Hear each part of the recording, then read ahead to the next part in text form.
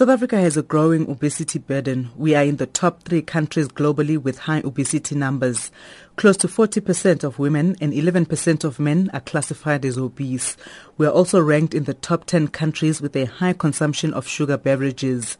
Professor Karen Hoffman of Priceless South Africa says sugar tax would reduce the number of obese people by 250,000 and have financial benefits for the country as well. A 20% tax, our modelling shows that there would probably be about 6 billion rand in revenue annually from that tax that can be used for many other very important purposes in South Africa.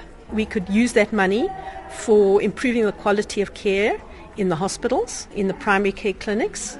We could also use that money to educate people at universities. The Center for Diabetes and Endocrinology says the money should be used to subsidize fruits and vegetables and to promote healthy lifestyles in order to reduce the increasing burden of non-communicable diseases or diseases of lifestyle.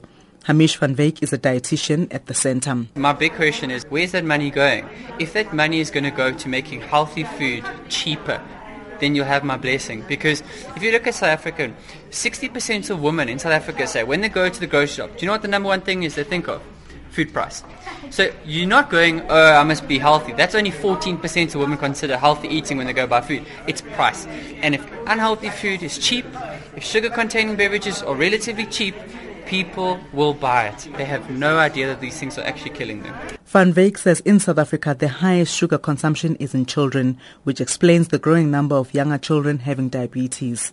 Professor Hoffman says they've taken lessons from at least 12 other countries who've also introduced sugar tax, such as Mexico. We're in the top 10 of sugar-sweetened beverage consumers. South Africans consume approximately 31 kilograms of sugar a year. But what's very important about this particular tax is in South Africa and in other countries is that it's liquid sugar. Liquid sugar is particularly bad. So to get back to your question about the labeling, it would make a huge difference for people to know how many teaspoons of sugar they are consuming when they consume a sugar-sweetened beverage. Professor Hoffman says a series of steps have to be taken to address the obesity problem caused by sugar consumption in South Africa. We should be labeling all the sugary beverages. We should be labeling all food that contains a certain amount more of sugar on the front of the pack in big letters that we can all read and understand, and say it in how many teaspoons of sugar rather than grams, which none of us understand. I think that will help people. Not marketing beverages to children is very important because the biggest consumers are the youth. Critics of sugar tax have described the singling out of one category of products for taxes as discriminatory and also believe this will unfairly penalize poor consumers.